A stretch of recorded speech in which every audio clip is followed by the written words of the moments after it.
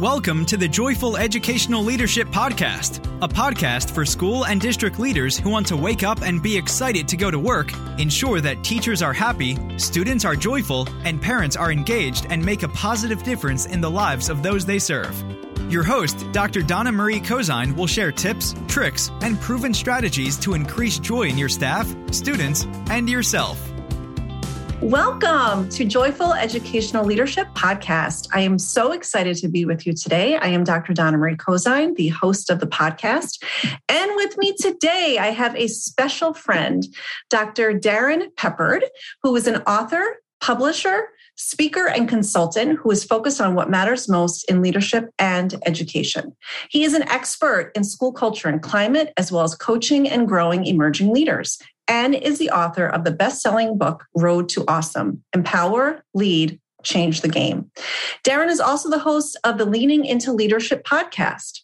Darren was named the 2016 Wyoming Secondary School Principal of the Year by WASSP and NASSP, and was the 2015 Jostens Renaissance Educator of the Year in 2017. Darren earned his doctorate degree in educational leadership from the University of Wyoming, and he was inducted into the Jostens Renaissance Hall of Fame in 2019. Darren now shares his experiences from over 25 years in education, specifically those learned as an educational leader during the past 13 years. As a, quote, recovering high school principal, Darren shares lessons learned and effective strategies from over 25 years in public education to help leaders, both adults and students, to become more effective and positively impact the world around them. Wow, I am so impressed to have you with me today. Welcome, Darren. Oh, thank you, Donna. I appreciate it. Looking forward to this. This is it's going to be a fun time just having a good conversation about leadership and joy and all the great stuff you're doing with your podcast. Yeah, thank you so much. I've said over and over that this season is about me putting people on that I feel like I have an affinity for or toward, or we do similar work. So I'm really pleased to have you here. So when I spoke to you about being on my podcast and I talked about joy, the thing that you said was, I want to talk about school culture. So let's talk about it. Yeah. Tell me about, you're an expert at school culture. What do you think about joy in schools? Just go, whatever you want to say. Sure. Oh, absolutely. I think joy in schools is a part of culture in our schools, and our schools right now, people aren't feeling a lot of joy. A lot of that really permeates into the culture. And, there's so much negativity, I guess, that's pushing its way into our schools, pressure on different levels of school leaders, obviously a lot of pressure on teachers, maybe some negative headlines and some negative stories that are out there. This, everything to do with the narrative around education right now is not as positive as it should be. And those are the things that really challenge us within our culture. And so as somebody who really preaches about leadership, but using that focus on culture as the first element in leadership, what I'd like to see us doing and what I'd like to see us focusing on is really just lifting people up and celebrating the things they're doing right now. Because right now the spotlight's being shined on things that either aren't going well or just that people perceive that aren't going well, which maybe isn't true. Yeah, it's funny about education because I've always said that, you go to a doctor's office and you assume the doctor has expertise and you don't tell the doctor how to operate or the dentist how to do a cavity. But because everyone's been to school, they think they can run a school, right? So then we always get 100%, right? We always get a lot of unsolicited feedback and advice from people who just think they can do it better. And, unfortunately, we have become the whipping boy, so to speak, in terms of education. I think that during COVID, though, educators should be so proud of what we've been able to accomplish over those years. And, it was during COVID that my second book came out about joy in schools, because I realized we can still have joyful schools. It's still happening. Kids were so happy to be in school after being out for 3 and 4 months. So let me ask you something, Darren. It felt like 3 and 4 years. I know, it did feel like it. So let's say you're meeting with a principal or superintendent, it really doesn't matter, but a school leader, district leader, and they said to you, everyone just feels down. The teachers feel down, the staff feels down, the leadership feels down. What advice would you give them to try and flip it, to start focusing more on the positive aspects of their positions as opposed to the things that are, keeping them down? Yeah, I think there are two things that I would focus on, and when I have those conversations with folks, and one of the things I'm doing right now is traveling around and actually speaking in schools. I have a partner in St. Paul, Minnesota, a guy named Tom Cody, and he and I together have been speaking in schools about exactly what you're talking about. And the two things I think that are critical are, number one, we got to focus on what we can control, and we got to quit worrying about the things we can't. So much of the, everybody's morale is low is because we're worried about all these things out on the perimeter that we really don't have control of. And, the number one thing that we can control is ourselves and how we choose to show up each and every day. And, if that means, we have to really get our mind straight in the parking lot before we get out of the car and head in, then that's what we need to do. But if we bring, that low morale, if we bring that feeling of helplessness that, there's such little that I can control right now, and why is this happening? Why is that happening, into our classrooms and into our schools, whether that's as a leader or as a classroom teacher, the kids are going to feel that. Mm-hmm. And we're not going to see the growth and the development that we want to see. The other thing too that I think is critical is we got to let go of blame. We've been in this pandemic for a while. I would tell you that the second pandemic going in the United States right now is blame. I mean, that is like the number one thing. I want to blame somebody else for this or for that. And the thing to not lose sight of is, as soon as I blame Donna for whatever's going on in my life, I give away the power to have any control over what's happening in my life, because, hey, I just blamed you, Donna, and I'm throwing the ball to you. Here you go. You have control of my life. We're all going to feel run down. We're all going to feel that low morale when we're not taking ownership of who we are. I mean, we get one journey, right? We got to find a way to bring that joy back to ourselves. And talked with a lot of principals, a lot of superintendents around the country about exactly that. Bring that message. And that's a message that I've been taking around the country this year. But, we got to focus on what we can control. And man, it's hard, but we've got to really shut a lot of that other stuff out. And, don't play the if only game. If only Donna would do this over in the district office, and if only the parents would do this, we got to let go of that stuff. Yeah, that's a really good point. And I think that we've had so little control, district level, building level, all of those things because of COVID, right? And every week in the beginning, it seemed like we had different directives of what was going on, that, as teachers, and educators, we like control over our things. And we're really not good when we don't know what's coming next. So it's a bit of a paradigm shift to think that, because, I remember when I was first as a leader, in an assistant principal, someone said to me, "You can't take this personally." And I was like, but it is personal. And now 20 something years later, I'm like, he's right. You can't take everything personally in this business. You have to just take it, sit with it, and let it go, because tomorrow there's going to be another obstacle. There's going to be another crisis to deal with. But it's so difficult. It's just so difficult not to take things personal when you see whether it's you as the individual teacher, principal, superintendent, whatever, or our profession under fire. It's hard not to take that personal.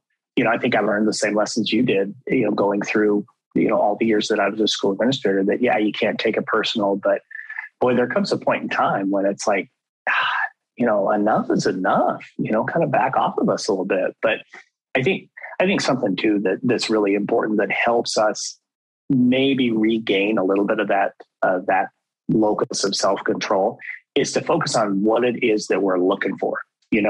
It's easy to find the negatives if you go out looking for them, right? But if we want to turn ourselves back to the positives, we've got to focus on them. We got to look for them. I talk about it in the book, but there was a moment in time that really changed me as a leader.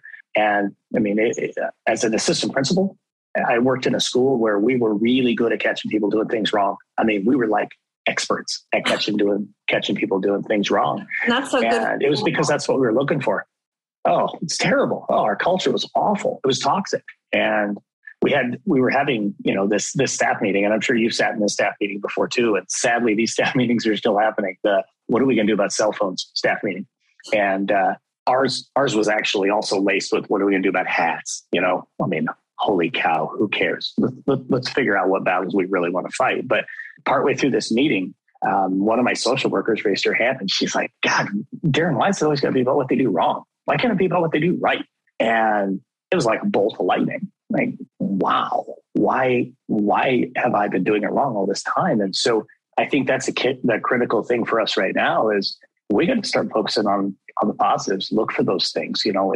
It's like, Donna, and I'm going to give you a challenge too. Next time you're out and about in your car, I want you to count the number of red cars you see. And I'm going to tell you, you're going to see a ton of red cars because you're looking for them. If I had said blue, you would have seen a ton of blue cars because that's what you're looking for. So same thing's true with positives. If we're looking for them, holy cow, they're everywhere. You just got to be looking for them. Don't worry about looking for the negatives. I love that. And, I have the benefit of having interviewed the 5 or 6 people before you. And this message keeps coming back. Like if you look for it, expect it, identify it, celebrate it, because it's almost like, I don't know if it's a psychological thing or not. That's not my area of expertise, but it's almost like as humans, we're always looking for the negatives. You know what I mean? Like it's the negative things that we think of because those are the things we want to improve. I mean, look at the media, right? How often is the media celebrating positive things? Not very often, right? It's always that, Debbie Downer stuff. And I hear people say, I don't even look at the news anymore. So in general, really looking for those positive things really can just flip the script for you and change it, So let me ask you this. When you work with your schools across the country or leaders or whatnot, what are your top 1, 2, 3, doesn't matter, tips for principals? Let's stick with principals on how to focus on a positive school culture. Yeah, I think I'm going to start with being very, very clear about what's important to you. We as leaders, we bring our own values to the table. We bring our own things that we hold in high regard to the table each and every day. And if we don't know what those things are, if we're not really crystal clear on our own, how in the world can anybody else be? It ties right back in with the expectations piece too. Setting and holding clear expectations and maintaining those, that makes a big difference in your culture. Culture is not just about celebrating and having great, academic pep rallies and all those things are important too. In fact, I think they're critical.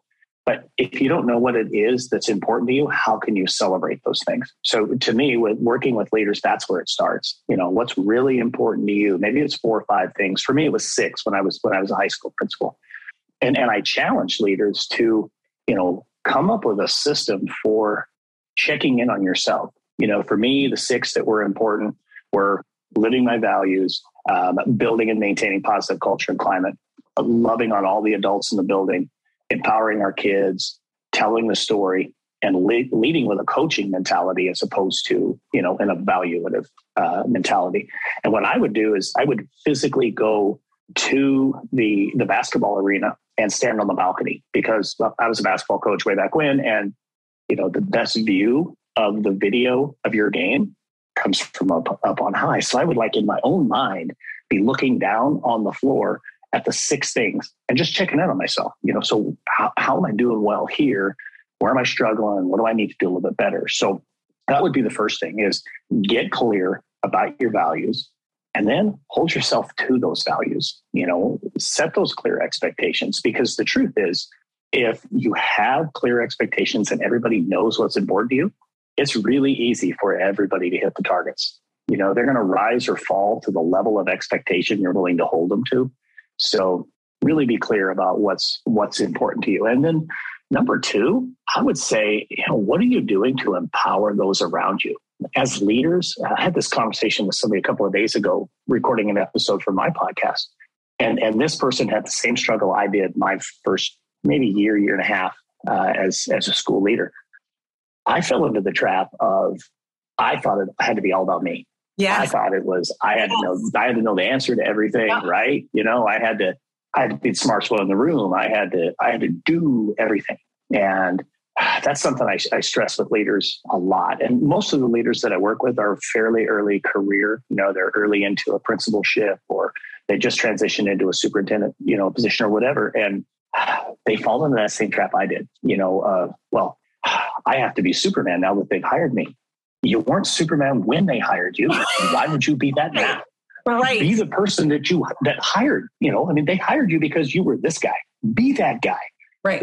Bring to the table what you do well. And for goodness sake, empower everybody around you to do what they do well. If you've got, for me, number one most important person was empowering my secretary.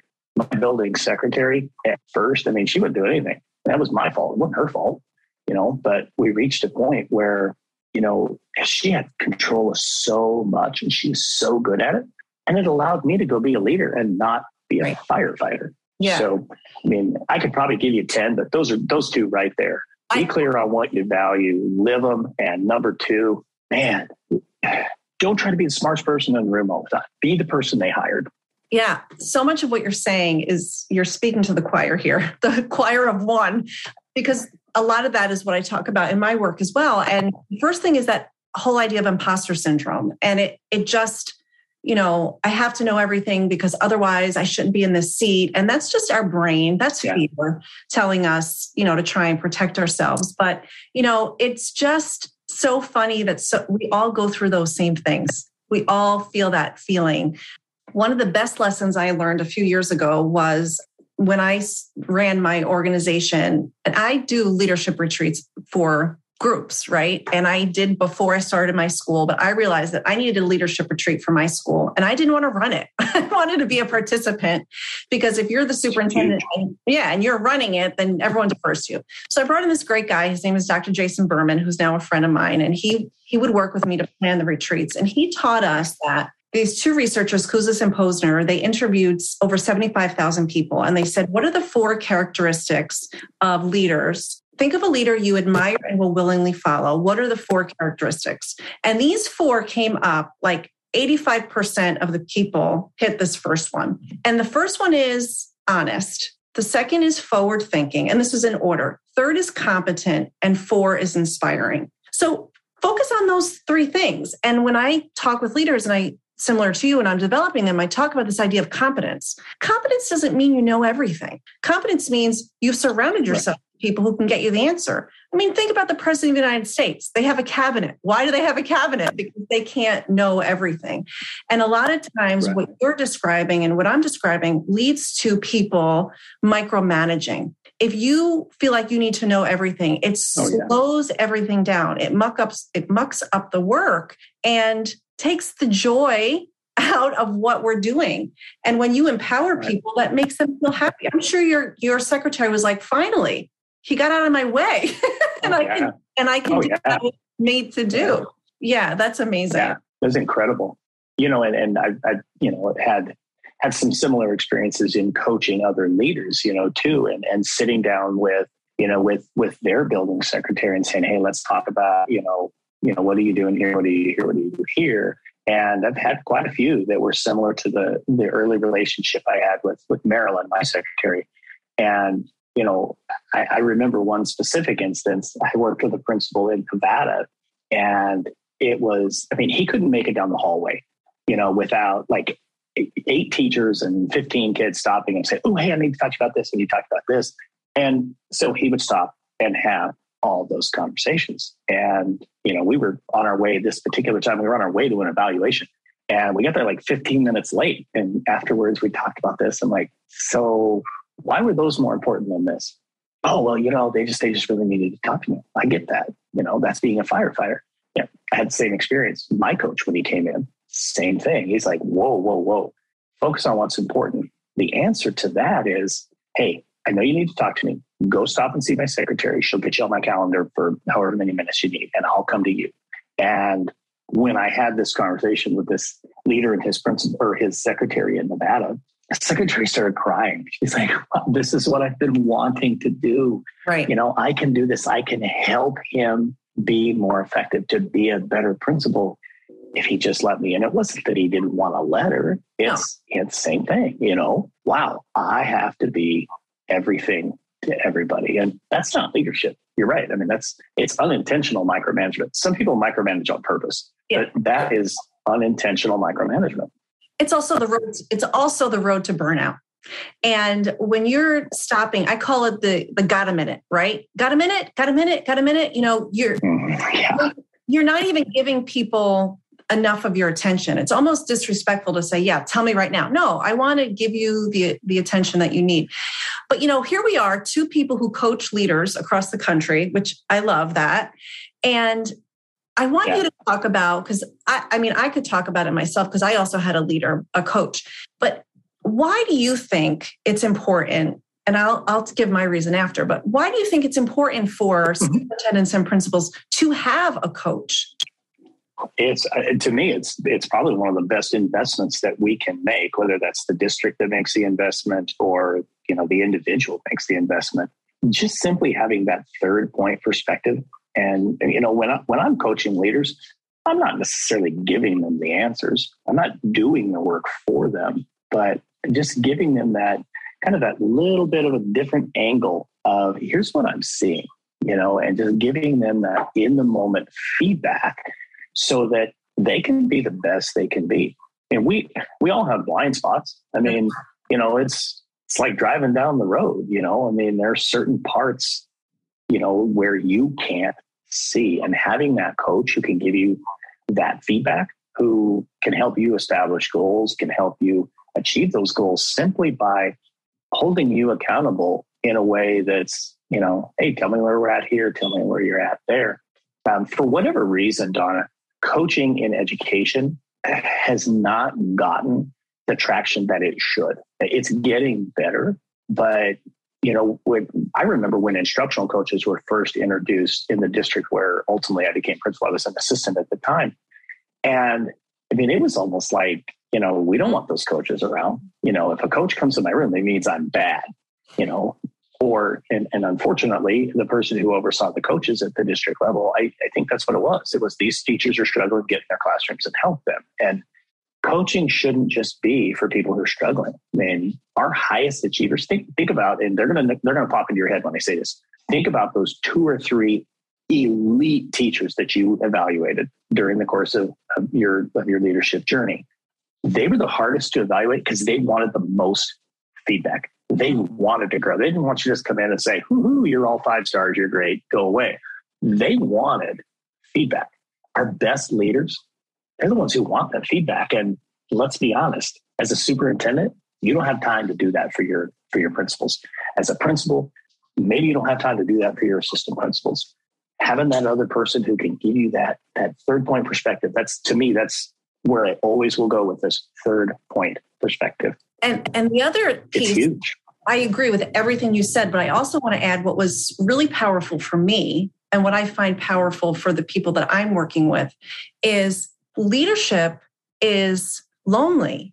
When you're a superintendent, you can't share everything with your assistant superintendent or your board president. Or if you're a principal, there are things you can't share with your assistant principal. But if you have a coach, you get to pick up the phone and you say, Donna Marie, I'm struggling with this thing. And then you talk it through and you have you have that person who's been where you are, who's had the struggles you've struggled. And I love what you said, Darren, because coaching is not giving the answers. Coaching is saying, what do you think? Let's look at the options. What do you think will work best? I'm coaching a superintendent now, and I made a recommendation. And the next week she said, yeah, I chose to do something else than your recommendation. I was like, great, just do something. She just chose Danielson instead of something else, So I do think it's important. I think it feels like in our industry, and you're absolutely right, because every CEO of Fortune 500 companies, everybody has an executive coach, right? But in it's like, educational leaders just need to figure it out. Come on. Everyone needs somebody to help support them for sure. Yeah. And as a matter of fact, I think of it like this. Yeah, I was just going to say, fortunately, most recently in all the federal money that has come out with ESSER, it actually says in their leadership development. So finally, they're starting to see the necessity of it. But what were you going to say? How do you think about it? Yeah. So what I was going to say is, coupling what you said and what I said, to me, and it's maybe the best analogy I've ever heard for having a coach. I had a teacher that I worked really closely with. We're still very, very good friends to this day. And I'll never forget him describing the way that I supported him. Again, I told you one of my 6 was to lead with a coaching mindset. So almost never was I telling him, I need you to do this or I need you to do this. It was, tell me what you'd like to do. And he likened me and my leadership style to that of a driver's ed teacher. Oh. I'm sitting in the front seat. I've got the little brake at the bottom of the floor. I can hit the brake if I need to. I can tap the brakes, but you're driving. I'm just kind of more like playing the navigator role for you.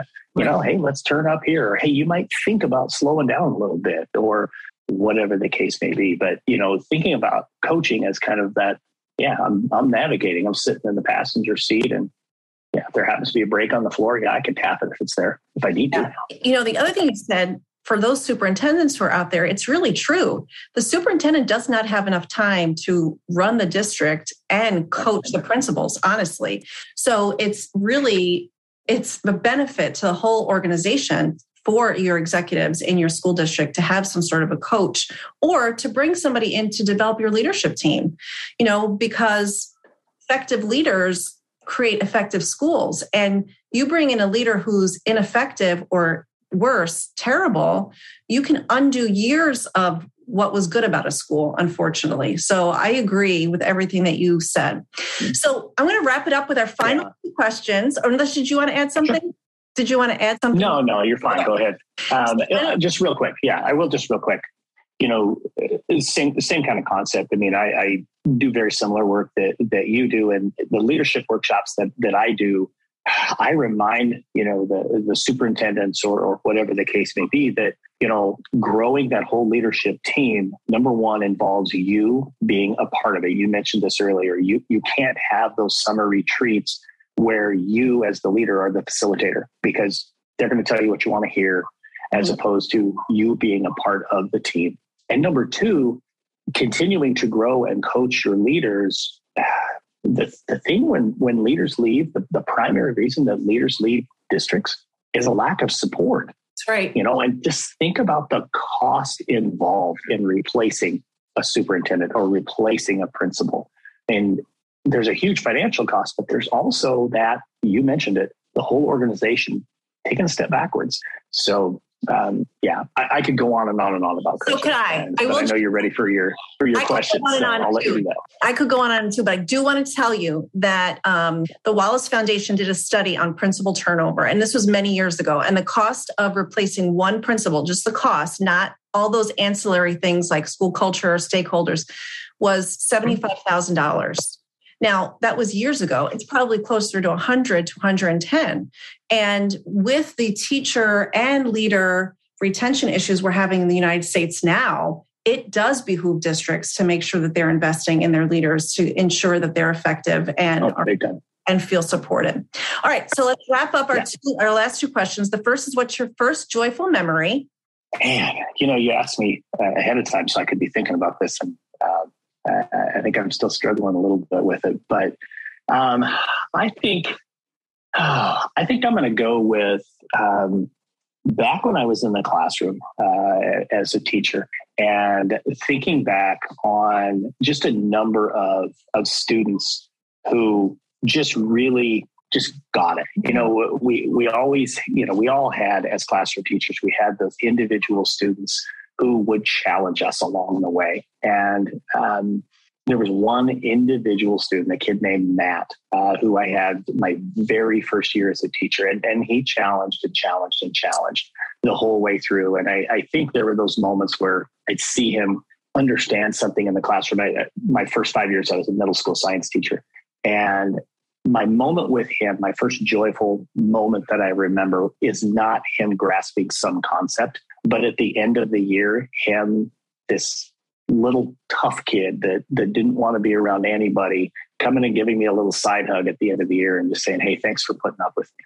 Just a little thing, a very little thing. But as a first year teacher, you're not sure, if you're making a difference. And when you're working with kids who challenge us, you really feel like you're not. You mentioned earlier, we go to the negatives, we don't stay on the positives, but that whole year it was like, what do I have to do to get through to this kid? What do I have to do to get through to this kid? And at the end of the year, it turns out I was getting through to him the whole time. I just didn't know it. And I didn't know enough yet about kids to see that, I really was getting through. So that, to me, that's a moment that will always stick with me. So Matt, who was in Mr. Peppard's science class, if you're listening, reach out to Darren. He wants to know what you're doing today. You're probably an entrepreneur. You're probably doing great things. Okay. And what's the most joyful thing that has happened to you recently? Oh, man. I'm going to tell you, just taking this step from being, in a school each and every day, it's crazy. We go to school from the time we're in kindergarten and then, go off to college and then you become an educator and you go right back to school and you're in school forever. I'm still struggling, honestly. I don't know if you've experienced this phenomenon yet, but I can't wrap my brain around a year being January to December. I mean, it's still July 1 to June 30. I mean, that's how it works. But I think probably the most joyful thing has just been reminding myself and taking a step back and saying, hey, you did this work so you could impact more people across the country. And that's happening. But it's given me the opportunity to really remember who I am, to share the content that I want to share, to be able to support people and see them make a difference. And the feedback that I've gotten a handful of different times from leaders around the country, it just really fills me with joy to see them growing and taking the next steps and having success and being able to break through some of the challenges that they were faced with, in a situation, like you said, as a school leader, it's very lonely. Mm-hmm. So being able to see them, break through and take the next step has just really been, I can't identify one individual. I'll just tell you that the last 9 months has just been filled with joy. Yeah, I completely agree with you. I similarly made the change this year. And after my coaching with my superintendent on Monday, the one that I work with on Mondays, her feedback immediately was like, I love working with you every other week. It just changes everything. So for those of you who are out there, you've got 2 educational coaches on here, leadership coaches. If you like either of us, reach out. We are here for you. So Darren, how would people get in touch with you? So the easiest way is to just go to our website, which is roadtoawesome.net. There's contact forms, all of my links to my socials, all of the socials. I'm Darren M. Peppard. I've made it really simple to find me on every social media channel. But yeah, if you go to the website, roadtoawesome.net, you can see all the different services that we offer there, from the motivational speaking to all the leadership coaching and consulting, and then also our publishing side of Road to Awesome. And just hit the contact form and let's have a conversation. Sounds great. roadtoawesome.net. And I will also put it in all of the notes. And Darren, it has been such a pleasure to sit with you and talk today about how you're serving educators across the country. So thank you for your time. This is the end of my episode with Dr. Darren Peppard, and I invite you to the next episode of Joyful Educational Leadership. Have a great day. This has been another edition of the Joyful Educational Leadership Podcast.